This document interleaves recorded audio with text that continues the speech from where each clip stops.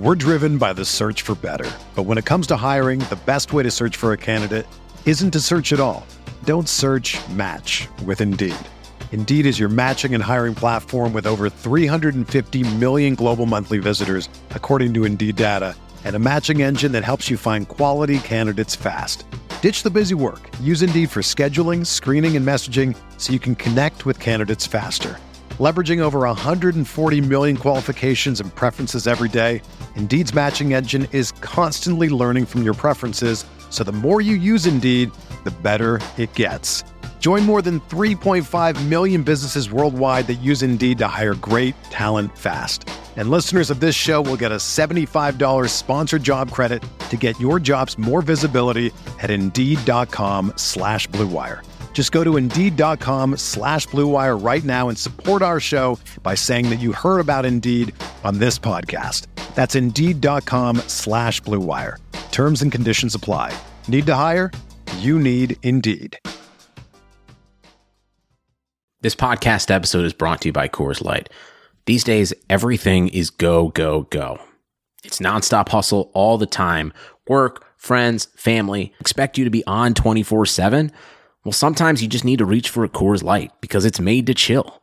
Coors Light is cold lagered, cold filtered, and cold packaged. It's as crisp and refreshing as the Colorado Rockies. It is literally made to chill. Coors Light is the one I choose when I need to unwind. So when you want to hit reset, reach for the beer that's made to chill. Get Coors Light in the new look delivered straight to your door with Drizzly or Instacart. Celebrate responsibly. Coors Brewing Company, Golden, Colorado.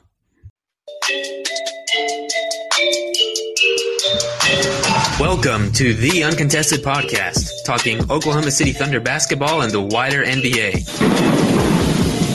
Sam Presti said, lower the hatch, load up the cannon, and get the tank out rolling. Catch new episodes after each Thunder game and every Sunday night. This is a house of learning doctors. Follow The Uncontested on Twitter, Facebook, Instagram, and YouTube to catch new content as it drops. I mean, a cat and a dog connected together? This is Lou Dort. You're listening to The Uncontested. What is up? Welcome to The Uncontested Podcast, the off-season edition, as the Thunder season is officially over. We are recording this. Yeah, we're recording this Wednesday night, May 19th, right before Lakers versus Golden State Warriors. That's going to be a hell of a game. I cannot wait to watch. I'm your host for the evening, Jacob Niffen. I've got Taylor Peterson along with me. What up? I also have Nick Crane here. We're only 18 minutes late. Guess who's the Nick. Taylor time is a real thing. We got to start telling Taylor 7:45 before partying at 8, because then it'll actually It is a real thing. And it's not just podcasting. It's like a real thing everywhere. Sure, Summer love. We are recording this live on the Locker Room app. Shout out to everybody that's in the room with us tonight. Drop your questions, hit that request to speak button as we go through this pod, because we'd love to get you guys on here. For those of you listening to the podcast version, we appreciate you. Also, you should download the Locker Room app. Come hang out with us. We are here every Monday, Wednesday, and Friday for the entire off season. So it's going to be good stuff. This week, our first Wednesday night pod of the off season, we are starting a little mini series, a 5-week mini series over Thunder player grades. This week, we are starting with the centers. So we're going to do centers. Next week will be power forwards. The week after that, small forwards. The week after that, shooting guards, then point guards. And conveniently enough, after we do point guards, that leads us right up to whenever we do that Wednesday night show for point guards, we will be about 5 days away from the draft lottery. And then immediately following that, we are dedicating Wednesday night shows and some Sunday shows and whatever else to draft prospect evaluations. And so I'm super excited to do that as well. So we've got a ton on the off-season docket for you. We're not going anywhere, like it or not. We are here to stay. Gentlemen, before we start grading centers, though, announcement today. Nick dropped it in the Slack for the uncontested hosts earlier. Summer League is back. Let's go. I cannot wait. I am so excited. Hey, speaking of, Maybe this is a little peek behind the curtain. Maybe I'm not allowed to say this. I don't know. I don't think Nick or Taylor heard it, but on our podcast network, Blue Wire, little hangout call today, they specifically said that they're going to send invites to all the NBA podcasters to come out to Vegas. Hell yes. And record in our new live studio in the Wynn Casino. Yes. Exactly. And we're going to have happy hour at the casino. And I think that those first few days out at Summer League is before I have to report to school for getting back into the classroom teaching. So I'll be able to go. The pod coffers are filling up with gold coins. Not really. We're broke as shit. But boys, we might be taking ourselves a trip out to Vegas this summer to cover awesome. Poku, Cade Cunningham, Jonathan Kuminga, Teo. I'm ready, and they'll all be in a Thunder jersey. By the way, I love it. Love it. You think That's exciting. That is incredible. We had this planned last summer also, although that was before Blue Wire kind of blew up and got the whole partnership with Wynn betting. That was also Wynn before casinos. someone ate a bat and started a exactly. And pandemic, yep. And we didn't get to go, so I'm really excited to do it this year. Absolute blast. Same. All right, gentlemen, let's dive into some grades for the Thunder centers. So tonight we are covering Mike Muscala, Al Horford, Tony Bradley, Moses Brown. Now, as we move into like power forward, small forward, shooting guard, there's going to be some crossover, and we're going to have to decide kind of where to pigeonhole some guys. But tonight's pretty easy. Those four players are very clearly centers. The only other one that could have made the list that we're going to push back to probably the power forward week is Isaiah Roby. He did play minutes at center this year, but I think we're going to do him as a power forward instead. But before we start giving out grades, this is an important thing to me, and I think we need to clear the air before we do this 5-week mini-series. Oh, wow. Rumble really wants in the room. I didn't know if that was supposed to be a drum roll. I thought my door Taylor just fell off of his chair or something. Nope, that's my dog. We have to decide, like, how are we grading players?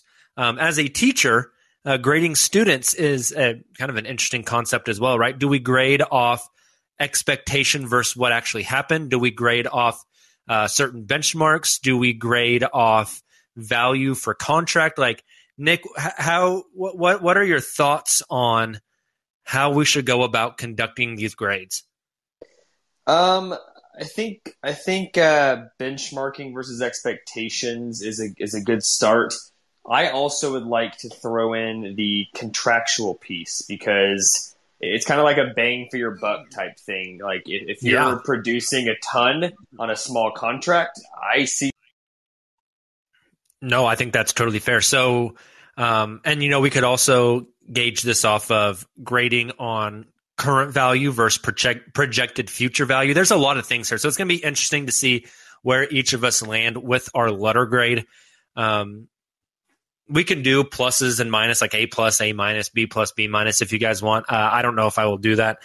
But with all of that being said, let's dive in. We're going to break down each player a little bit. I think we're going to talk expectations, performance, stats, their growth, their impact on winning, their contract, all that kind of stuff. We'll discuss each player, and then at the end, we'll each give our own like personal grade on their report card. So we are going to start off with Mike Muscala. So Nick, why don't you lead us off? Just give us some of your thoughts on Mike from this season. Obviously, didn't play a ton of games. Yeah, I think Mike, he deserves a little extra credit for not just what he said in exit interviews, because like obviously that was a huge deal, but that it spoke a lot to what he did throughout the season. Like the epitome of a team player. He's on a minimum contract. He was for the past 2 seasons.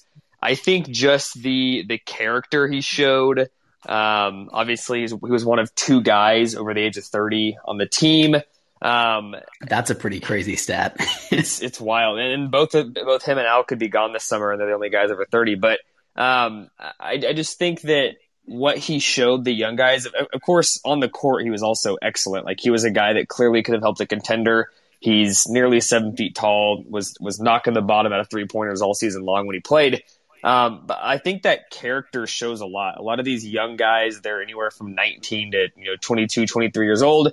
They have been the best player on most every court they've stepped on for the majority of their life. That's why they're in the NBA.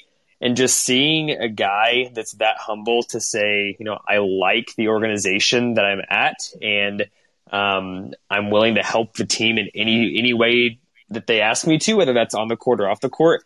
I think that lesson in itself is huge for the young guys from a maturity standpoint, from a leadership standpoint. So on that alone, like you said, I don't know if it makes sense to give like specific grades yet until we talk a little bit more, but I viewed Mike as a player and as a person as a definite positive for the team this season. Taylor, what do you got? So Jacob, and you're like, when you sent out your Excel sheet, you just kind of gave us like some examples and then put like an et cetera at the end. So I just kind of thought, I kind of took this in the same way for those of our longer term listeners who listened to us back during COVID and stuck with us. Speaking of somebody eating a bat, Jacob and I did during the break and play from March up until the play-in bubble. Sorry, not the play-in bubble. That's a habit. Recency bias. just the bubble in general, right? And then leading into the playoffs. But Jacob and I ranked all-time Thunder players by position. And so obviously we were using a numerical system there. Now we're doing a letter grade. But I use those same I guess not stats, but categories that we used for that. So I looked at counting stats, consider the defensive impact. Again, there's not a ton of defensive stats, but I think that will come into play when we talk about guys like even like specifically Moses Brown. You have advanced stats, locker room impact, and I love the fan favorite. How do they, and maybe that kind of goes with the locker room, like Nick was mentioning, Mike Muscala's exit interview that he had. But when I look at Mike, his shooting was pretty incredible this year. 57.3% field goal efficiency, which actually isn't his highest. He shot 57.9% field goal efficiency. I guess that was 14-15. More attempts this year. And something I found interesting, I was looking at his minutes played. 645 minutes was by far his most with OKC. When he came over, or I guess last year, he only played 572. So even though like they set him for that like post All-Star break, when we were the quote unquote tanking, he still played more minutes than he did with that team last year. And I think incredible. Right. So to Nick's point, keeping that professionalism, wanting to stay in OKC post trade deadline. I know Andrew Schlecht asked him about that, and that's been reported by Zach Lowe of ESPN. I think when it comes to like locker room impact, you have to give him an A+ there. Fan favorite. I think he's won over a lot of fans' hearts. I probably would give him, especially this season in a tanking season, you could give him an A there. His counting stats aren't quite as impressive as I thought. Although his defense did, I think, improve this season and kind of surprised me in terms of the leaps that he took from the previous year. So I maybe would give him, just based off expectations in terms of defensive impact, would probably give him like a B-, which seems high because his defense isn't like a high point by any means. But again, I think he really surprised on that end. So taking all those things into consideration, I'm probably giving Mike Muscala like a B- on the season. Again, he did some really good things, kind of tough when he didn't play after the All-Star break, essentially. I know it was a little more than that. But I think a B- is probably a pretty fair assessment, giving all those factors into consideration. I like that. Interesting thing that both of you guys have mentioned that I guess I just have a pea brain and haven't put it together yet. But Mike has come out and basically said that like he requested to stay in Oklahoma City, that there were probably offers for him, and but he said he wanted to stay. Same thing with Kenrich Williams, another guy who we have reports that there were offers from contenders, but told the Thunder that he wanted to stay with the organization. Something to that, I think, for sure. I agree with a lot of things that you guys both said about Mike. He shot 37% from three this year. This conversation feels like it happened so long ago, but do you guys remember the talks we were having on these post-game pods about how much Mike's defense had progressed? Yeah, no, absolutely. And I kind of have flashbacks to that. when we talked about it, because again, he's not one that's going to have like the insane stats. But there was a reason that the Thunder were able to play him as a center with some of those lineups early on in the season. What was his block rate this year? Only 0.3 blocks per game, but it felt like he was blocking more shots. He was contesting at the rim. He was really good in pick and roll defense. Like, I thought the most impactful thing from him this year was his defense, actually, which is a huge step forward for him, considering he's kind of known as a 3-point shooter, averaged the most points per game of his career this season, and played one game short of exactly half the games of the season. He was at 35 games in a 72-game season. 36 would have put him at exactly half, if my math is correct there. I think it is. So really solid season from Mike. Yeah, I give it up to the dude. Nick mentioned it, just a total professional. The stuff in the exit interview was really good stuff. You got to love the guy. The interesting thing is he is a free agent this summer. Something's going to have to give with the Thunder roster. There's only so many spots available, and they're bringing in, it's possible they bring in 4 rookies, 2 first-rounder guys and 2 second-rounder guys. And so something's got to give with that roster. It'll be interesting to see if Mike gets back. But, Nick, you kind of punted on what exact grade you were going to give Mike until we discussed a little bit more. So where are you sitting at now after the discussion? Part of the reason I punted is because I'm working on player grades for a story right now, and I know I'm going to give a grade here, and I'm sure my grade will be different. Is Nick there and I just can't hear him? Can you guys hear me?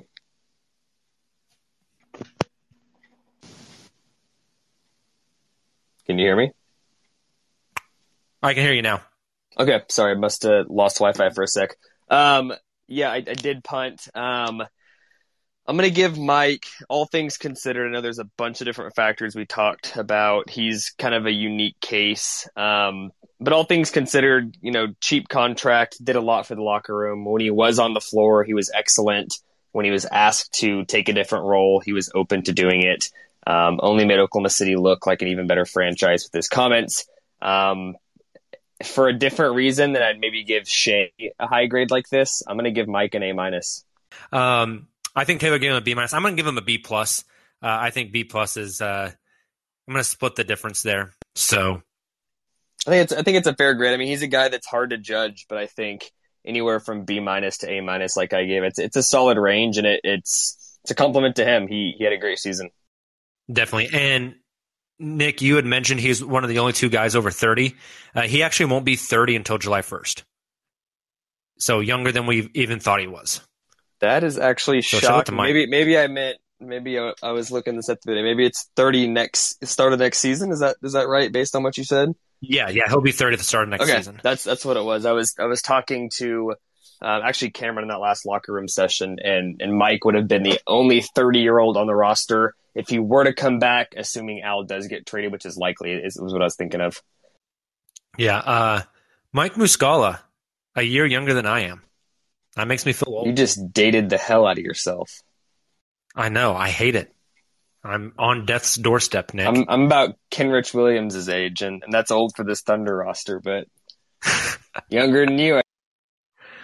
Yeah. Well, hey, at least I'm not the oldest one on the podcast. That Justin owns that one. So, oldest, tallest, and wisest.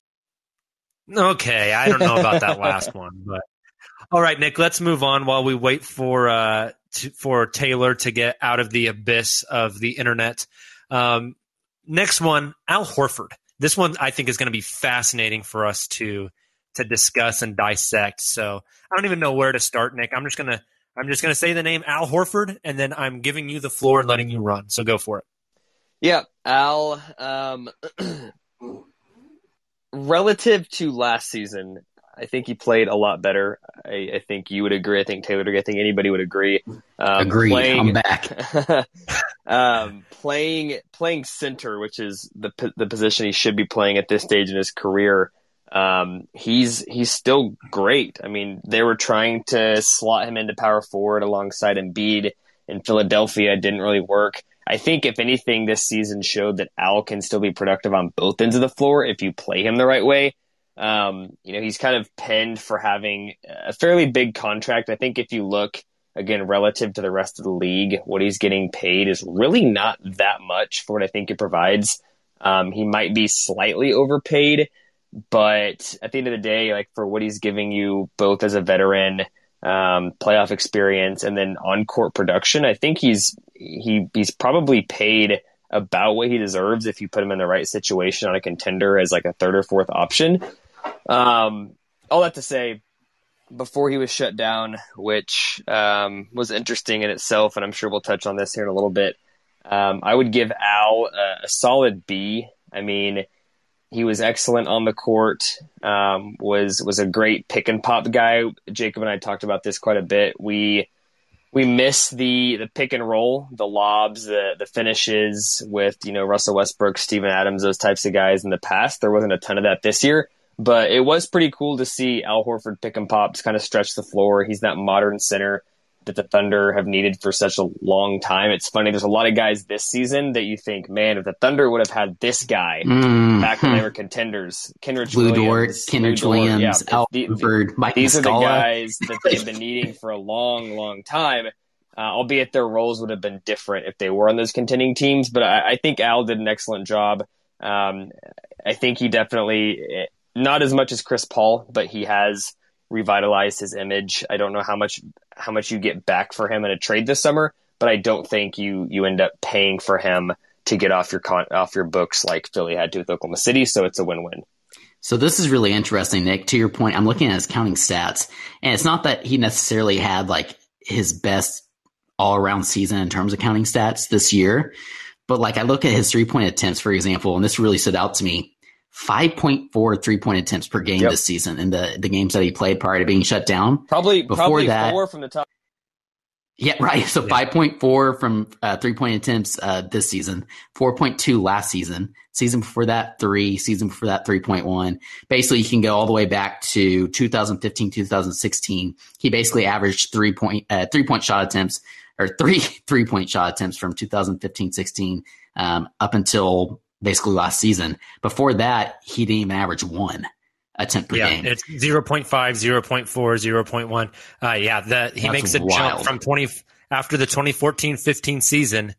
He started shooting threes. So 36.8% from 3 on 5.4 attempts this season.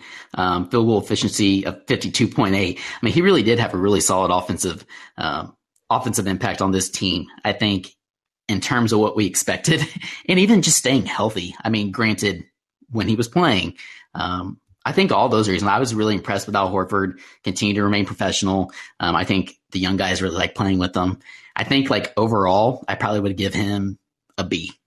Nothing that just like blew me away, but overall, I'm pretty pleased. And like which one of you guys brought this up at the beginning of the podcast? Like, if Al Horford were to stick around, I mean, maybe it was before we started recording, but if he were to stick around into next season, like, is that the worst thing ever? If you land a top 5 pick, I could see him really contributing in that case. So, I was pleasantly surprised, I think, with Al Horford overall this year. He was actually asked that question, and I still think it's one of those, like, when you're asked this kind of question, you can't straight up say hell no. Like, he's not gonna answer it that way. But he was asked if the Thunder do, end up getting 2 top 5 picks, and maybe they use a lot of that cap space they have to sign more guys that are actually gonna make this team competitive next year, that could be going for a play-in or a lower end seed in the Western Conference, would you consider sticking around? And again, I don't think any player really would ever straight up say, no, I would not come back here. He was like, right. I would consider it. I think if that's something that happens, like, we'll talk about it and go from there. So it's hard to take that with more than a grain of salt, but I think you bring up a good point. Like, what if the Thunder land Cade Cunningham and Jonathan Kuminga, and then they do some sort of deal and sign like Alonzo Ball in restricted free agency and give him a huge contract? Like, you're going to be competitive if you keep. Yeah, absolutely. Yeah, his 14.2 points a game, that's the most he's averaged since 2015-16. The 36.8% from 3 is his second highest mark of his career. If you don't count like the year he shot 100% from 3, because he probably shot one of them, right? His That's his second highest on volume. His 52.8 effective field goal percentage is really good. And you have to remember, he was doing all this yes, he had Shea next to him, and I think that played a massive, massive role. But, you guys remember those nights where Shea didn't play and Horford did, and they ran the offense through Al, and he was incredibly productive at age 34 on a team that didn't have a ton of spacing and on a team that didn't have a lot of playmakers. So I just look at it as like, we always discuss this idea that somebody has to put up stats, somebody has to score the ball, somebody has to rebound the ball on the team, right? Somebody's going to rack up statistics. But man, like this is the efficiency is a little bit different to me. And he had a great season and great efficiency on a team that, I don't think was super suited to what Al does. And so I definitely think he won't be back. I think they will be able to find a trade for him. But overall, for his season, I think Nick hit it on the head. This was another reclamation project. It wasn't to the level of Chris Paul, because Chris Paul is like, you took the old rusted, falling apart car, and then whenever you came back to look at it, it's like this beautiful like 1967 Mustang with a brand new paint job and perfect engine and everything. It's not quite that. But it's incredibly serviceable, and I think they're going to be able to find a trade home for him pretty easily. I am going to give Big Al, a B+. To your point, Jacob, really, really good this season. I obviously expected the advanced stats not to be great because, again, who he was playing with some of the younger guys. The Thunder weren't necessarily trying to win, et cetera, et cetera. But this is something I found really interesting. His usage percentage, his usage rate, 21.6%. His next highest was back in 2015, 2016 with the Atlanta Hawks. So to your point that you mentioned earlier about running some offense through him, obviously having him on the floor a little more, I find that really interesting. I'm not sure I really expected to see that when I was looking at some of those advanced stats. Yeah, if you look at his per 36, his rebounds, his points, both would have been the highest since the 2013-2014 season. Wow. All back with Atlanta. Yeah. So he did really, really good stuff this year. His block number 1.2 per game per 36, not per game, per 36. Steal is 1.2 per 36. Like just a really, really solid NBA veteran. And he I don't know, he was just really good for this team. I want to ask you guys before we move on, give me one team that you think might be an Al Horford landing spot. I've got one.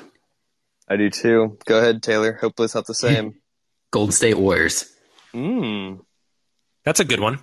I like that. Yeah, I was thinking that even before the trade deadline, even though they didn't really have a ton to give up. Yeah, the problem is the matching on their end, the salary matching. Hey, we'll pick back Thunder Killer Andrew Wiggins. Nick, what's your team? I'll caveat this by saying I would not make this move if I were this team. But I think they're absolutely desperate, and their fan base is saying, get us the hell in the playoffs. The Sacramento Kings. That's a great one also. I've talked about this a little bit. It seems like it makes too much sense. I mean, they need that veteran that is proven and can do something in that locker room and help these guys get over the hump, because they need a defensive-minded big man. And they've got a lot of young talent. Rashawn Holmes is awesome. Like, don't get me wrong, but there's some issues there. I don't know how Luke Walton's coming back to coach next year, but I think even if they give up something super small, and I know you got to make the salaries match too. Like, anything is net positive for the Thunder, even if it's like a couple second round picks and salary filler, or a late first, or whatever it might be.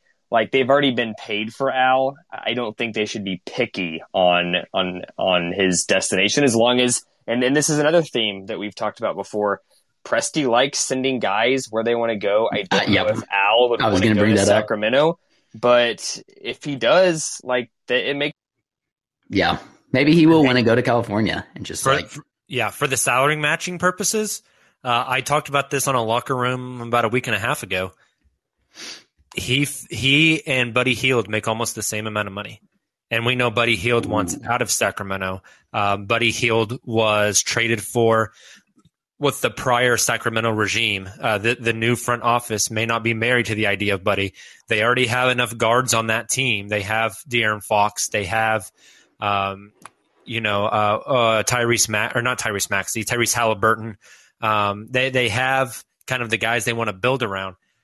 I could see something like that happening. I don't think the Thunder want Buddy Hield on that contract at that age with that type of player. I think they'd like to reroute him somewhere else in in a 3-team trade or something.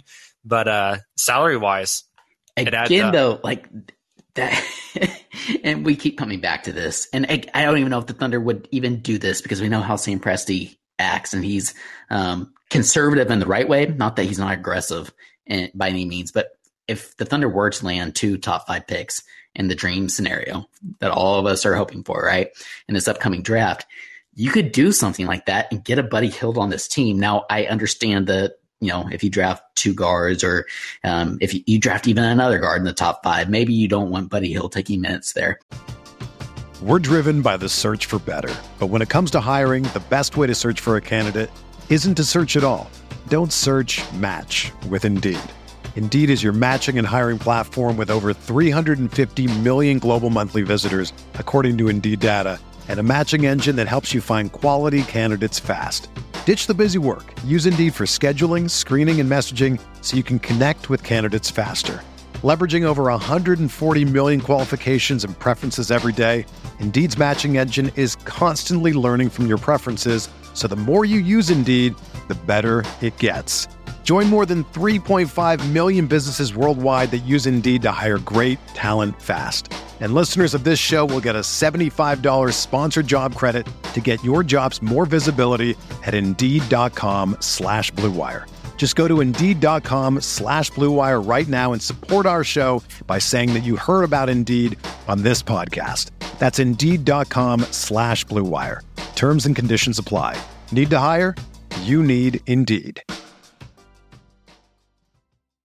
Whatever. Regardless, that's a guy who can help you compete. There's just so many more options that it's just super fascinating to me. And I think I mentioned this trade idea to you guys, but an Al Horford and a Darius Baisley for Buddy Hield and Marvin Bagley III. Yep. Because it sounds like Marvin Bagley III might be on his way out this summer. No doubt.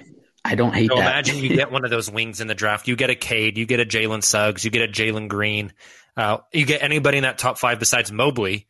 You could bring in Marvin Bagley III as a reclamation project as another young guy. The only worry about him is he is up extension eligible this summer as well, just like Shea. So Credit Karma has always been there to help you make better financial decisions. And now they want to help you even more. With the Credit Karma Money Spend account, you can be rewarded for good money habits. Credit Karma Money is a brand new checking account where you can win cash reimbursements for making purchases. Just pay with your debit card, and if you win, you'll be notified on the spot, and your Instant Karma cash will be added back to your spend account. Open your FDIC-insured spend account for free. There's no minimum balance requirements, no overdraft fees, and free withdrawals from a network of over 50,000 ATMs. And when you make a purchase between June 8th and June 30th, you'll automatically be entered to win $1 million. Right now, visit creditkarma.com/winmoney to open your free account and start winning instant karma. Go to creditkarma.com/winmoney to sign up for free and start winning. That's creditkarma.com/winmoney. Instant Karma is sponsored by Credit Karma. No purchase necessary. Exclusions and terms apply. See rules. Banking services provided by MVB Bank Incorporated. Member FDIC. Maximum balance and transfer limits apply. All right, let's move on from Al Horford and go to the starting center of the Oklahoma City Thunder, Moses Brown. Moses. We've had Nick lead us off on these discussions in the past few ones. Let's let Taylor kick us off. You got screwed on one of those because my computer froze up on me, but all is well. I'll start off with Moses. He really did surprise me for what it's worth, converting him, even when he was on a two-way, but converting him to a full contract. Obviously, the contract is another very friendly one. A lot of non-guarantees built into there. The Thunder don't have to move forward with him if they don't want to, or they could guarantee next season and then trade him off somewhere if there's a team interested, if they want to throw him into a deal, whatever it may be. So to Nick's category of contract friendliness, or just the contract in general, obviously very fair, very team friendly. But there's a lot of things from Moses that surprised me. Obviously, I think a lot of this can be summarized with his aggressiveness. For his size, maybe we're just used to like the Beat who was here around his height, but just not super aggressive or assertive, where Moses was very much the opposite. But again, the concerns really stem from his ability to do anything outside of the traditional big man post play, both on defense and offense. Can he guard in the perimeter? Definitely not yet. Does he have a jump shot? Not at all. We don't even see a ton. Like occasionally we'd see a hook shot from him, a baby hook or something, but not even often that we'd see that. A lot of it was cleaning up around the rim. He's a major lob threat. And obviously on the other side of the court, he's a great rim defender, but not necessarily so much, like I said, perimeter defender. So just based off expectations, overall, what I was expecting from him, he definitely blew those out of the water. I think he's shown that in the right situation, if he continues to develop, he's worth taking a gamble on, the right situation, and could be a decent like backup center. In a way, I almost think like a Nerlens Noel type role, even if it's not the same kind of player. So I'm probably going to give him I keep giving B's out, but maybe that's generous. But I think a B just based off expectations alone. Yeah, I'm probably higher on Moses than the rest of the crew. Not because I think he's going to be like a starting center at any point in his career, but think about Thunder history. Like you've had your Enes Kantors, like you've had some your Nerlens Noel, you've had some solid backup centers, but there's a lot of years where that wasn't there, and I think for what he's making, it's right in the ballpark of 1.7, 1.8, 1.9. It kind of escalates by like 100K each year. Most of those non-guaranteed deadlines are December 1st, so you have flexibility to waive him and save a bunch of that money at any given time. Based on that, like he averaged 9 and 9 this year. I know, almost 9 and 9. I know that's maybe empty stats, just he was starting on a team like this, but even like per 36, he did that in 20 minutes a game. Per 36, he's averaging something like 15 and 15 on, almost 55% from the floor. You called it. 14.5 points per game, 15 rebounds. That was pretty spot on, Nick. It's impressive stuff. I mean, I think his ceiling is pretty evident. Like he's not a skill guy that you see developing a 3-point shot or like a ball handling ability or anything like that. But just for a solid backup big at less than $2 million a year, I know that it's easy to cut him if roster spots do need to be cleared, but I would like to see him on this team long term in a backup role. I mean, he's an absolute beast on the boards. Like Oklahoma City was an excellent rebounding team all year long, large part due to this guy. Agreed. Definitely has, like I said, that instinct and that aggressiveness. He positioning. I think that's big for a center, and he certainly has that. Think about the situational type of aspect too. Like, again, this is not comparing him to this player, but like Boban, there's been a couple of teams in the playoffs. I know it's easy to play a guy like that off the floor, but throughout the regular season, a lot of the teams Boban's played for, like the Mavericks this year and the Clippers in past years, et cetera, like he's given quality minutes. And when you're playing against teams that like to go big, it's not bad to have that versatility. A lot of people are going with the small ball centers these days. It's not bad to have you a big old 7'2" guy off the bench to. If he can guard the perimeter, that's what worries me. I guess. What do you think? I'm going to be the dissenting view here, and I'm okay with that. I will stand on this hill by myself and defend it with my sword. I don't mind. Here's my thing with Moses Brown, and Nick, I think you make a really compelling argument about like the role he can play in the situational role at the price tag that he currently has, it's a good value at the price. But he plays a role that I think at best is situational, and I think will only become more rare of a situation where you want him on the court as the league progresses over the next few years.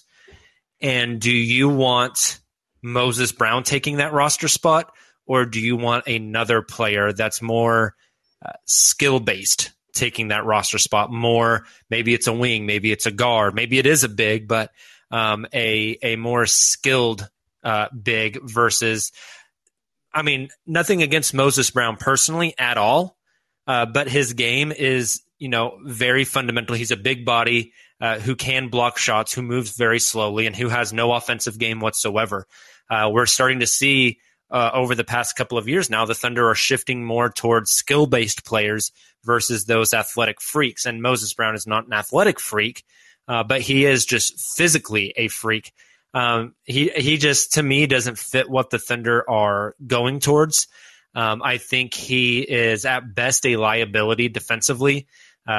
Yeah, he can block some shots. He had 7 blocks against the tanking Clippers on the last night of the season.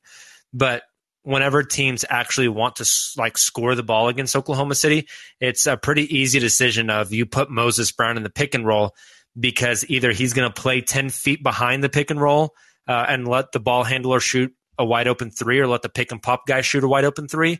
Or he's going to step up to the level of the screen and just get blown by every single time. He doesn't have the foot speed, the quickness, the skill to defend, I think, the modern NBA. He doesn't have an offensive skill set that overwhelms you enough or overwhelms the other team enough to make up for those defensive liabilities. And I mean, again, nothing against the guy, but there's a reason he was in the G League. There's a reason why, he didn't play whenever he was with Portland. There's a reason why the Thunder put him on a really cheap contract and made it non-guaranteed. If I have to bet right now, I mean, I don't feel super confident on it, but if you made me bet $100 on it right now, I'm taking Moses Brown as not on this roster opening night next season. Yeah, I mean, there's a reason outside of the Lou Dorts of the world. There's a reason guys go undrafted, right? Like he was the same size with the same skill set in college and went undrafted. So it's one of those things. Maybe he just had a Cinderella season. Maybe the Thunder just signed him similar to the way they signed Charlie Brown Jr. And Gabriel Deck, right? Yeah, just to do some things to shake it up and evaluate talent and see what happens. But no, I could definitely see both sides. Like there's no chance he turns into the next, Clint Capella. But there's also a good chance, like Jacob said, he's not on the team next season, and if he doesn't get picked up by another team, he could be out of the league in the next 5 years, right? So he'll be a great player in Europe.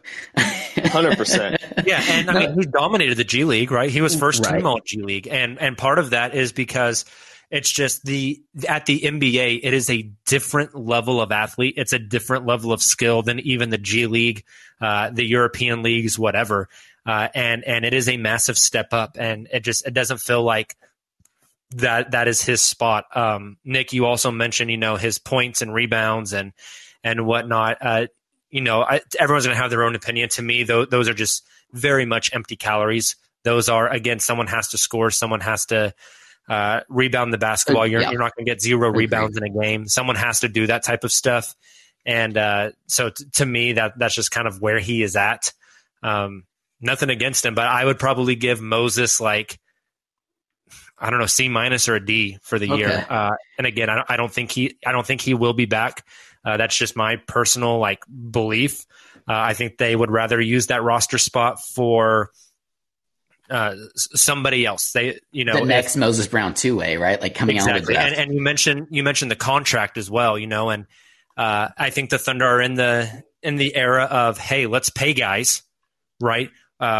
What's the worst case scenario? What's the downfall to paying Moses Brown this year and giving him 3 years of non-guaranteed money, and you decide to cut him? Okay, no loss off your back, and you just made his agent very happy. You just made that guy's life probably, and you still maintain roster flexibility. I think there's maybe more to it than just, hey, we like Moses Brown so much, we want to give him a 4-year contract. I think there's a little more, what's the word I want to use here, like strategy behind that. What 100%. And again, this is a season recap series that we're doing here. So I think it's fair to like draw back on previous podcasts that we've done throughout the season. And I remember in some of my individual post games and also some of the group podcasts, all of us together talking about, oh, wow, Moses Brown had 2020s, but, then defenses actually start scouting him, and that went away quickly. That was we didn't see those anymore.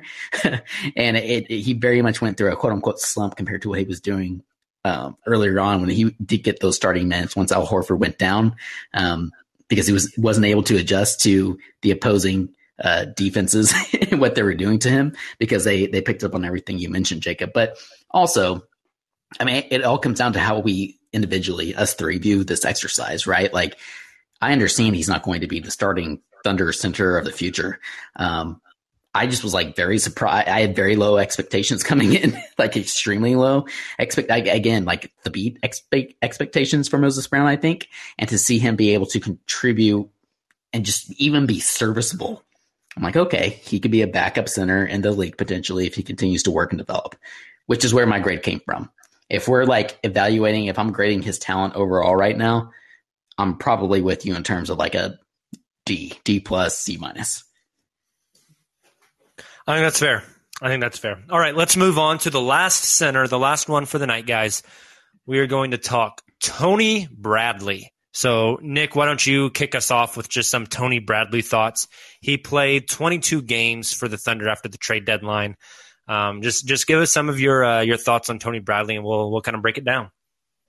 Yeah, I was sort of underwhelmed by Tony Bradley. I think he's got more skill than Moses Brown. Definitely a better passer.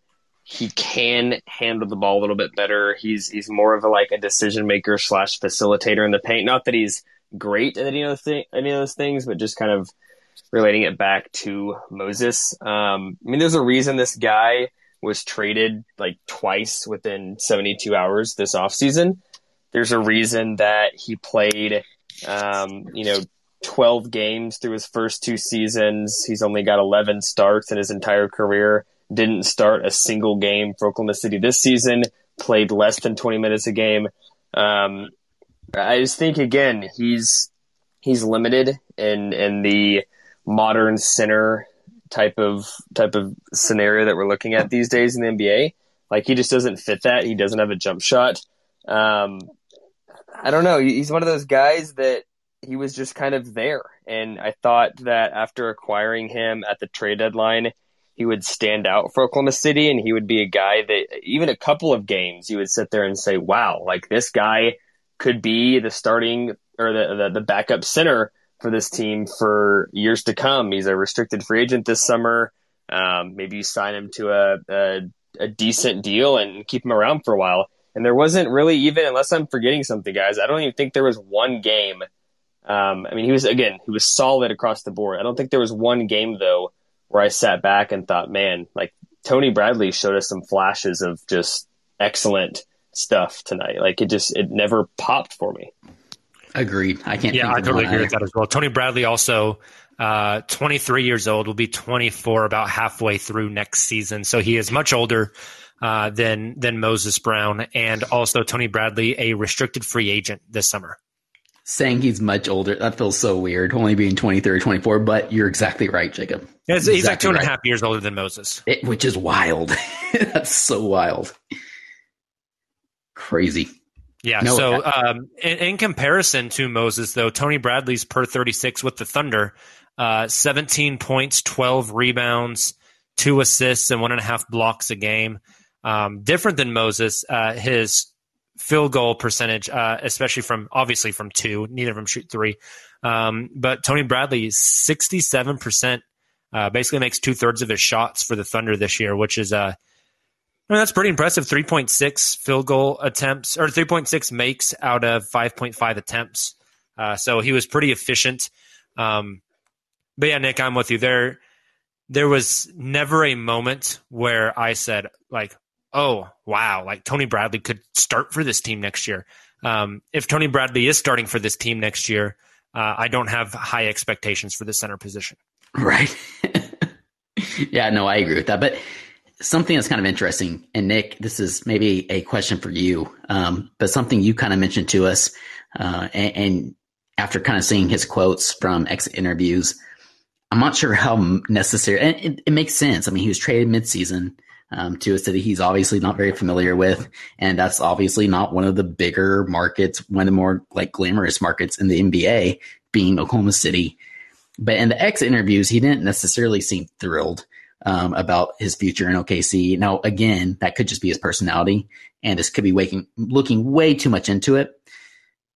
And I also understand that it's like a small sample size that we got post-trade deadline, him coming in and getting to see him play. But maybe there's a part of him that was almost just kind of going through the motions, just kind of getting through the rest of this weird COVID season, being in OKC, and he's going to bounce at the end of this year, and we'll see some like major flashes from him next season somewhere else.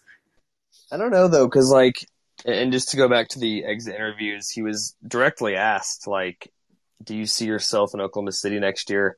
He never said the word yes or no in his answer. He kind of said, Oklahoma City was great for the time I was here, but, you know, whatever happens, happens. It wasn't like yeah, I loved Oklahoma City. I could totally see myself here. And it wasn't yeah, man, just wasn't a great fit. Like, I'll probably move on. It was just kind of a punt of an answer. He's also a very monotone guy. Like, he's never the greatest interview. He doesn't give like super insightful answers. It's always pretty surface level. So it's not shocking.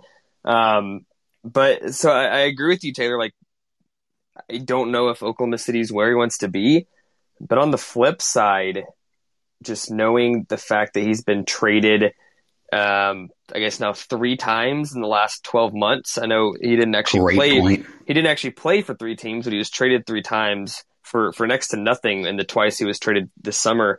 I mean, is there going to be many teams out there that want a 23, almost 24-year-old center that hasn't made it yet? Or are they going to be taking a risk on somebody else? And so maybe Oklahoma City is his best option when it comes down to it. I don't know. But I think Jacob's right.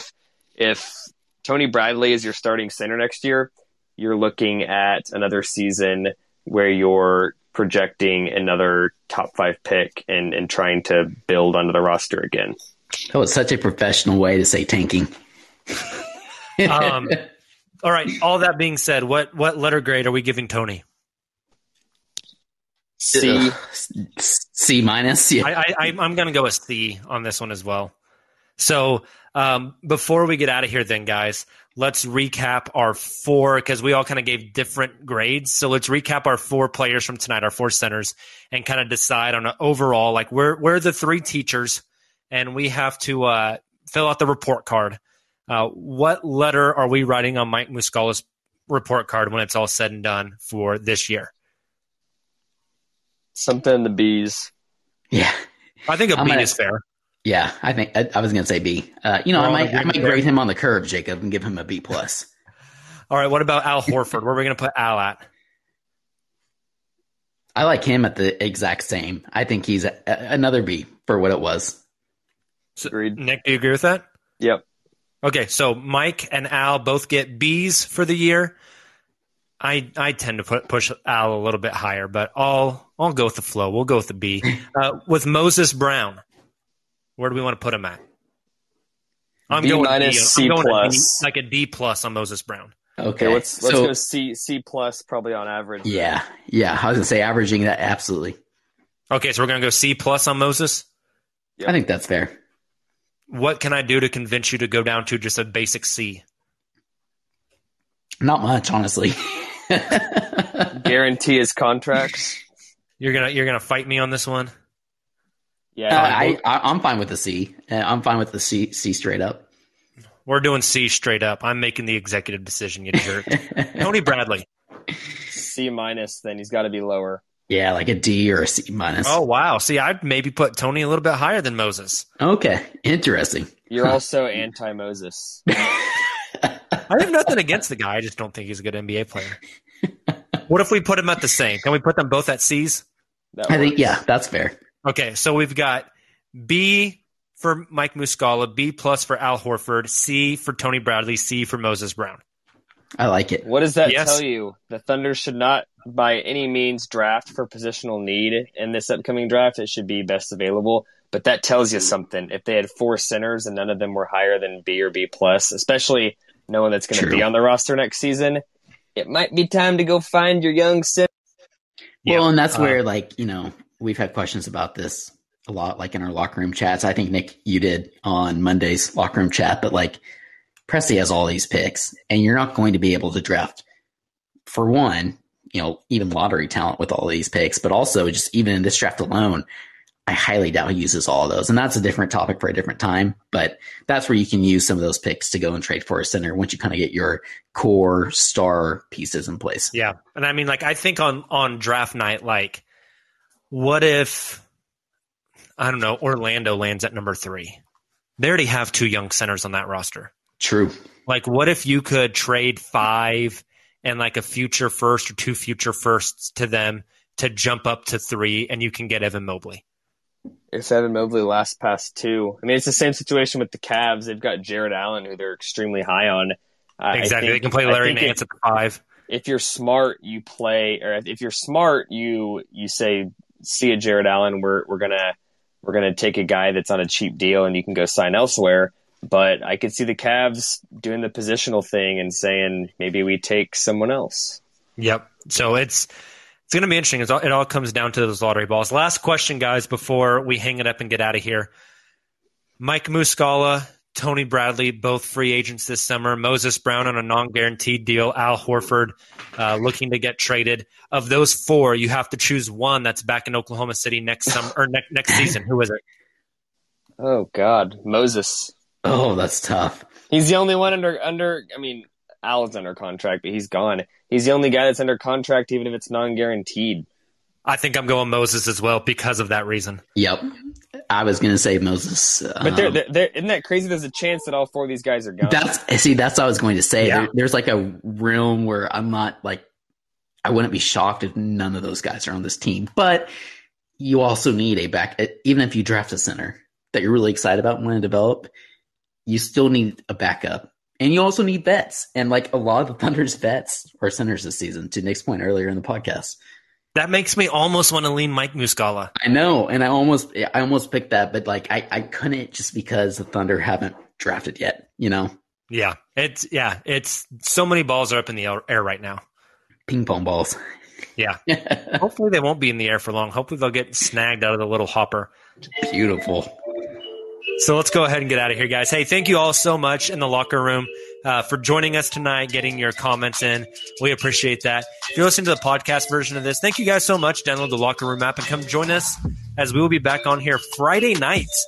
Actually, probably Friday afternoon, late afternoon, before the Western Conference play-in game between, it's looking like it's going to be the Memphis Grizzlies versus whoever loses this Lakers-Warriors game. So we will be hanging out in the locker room again then.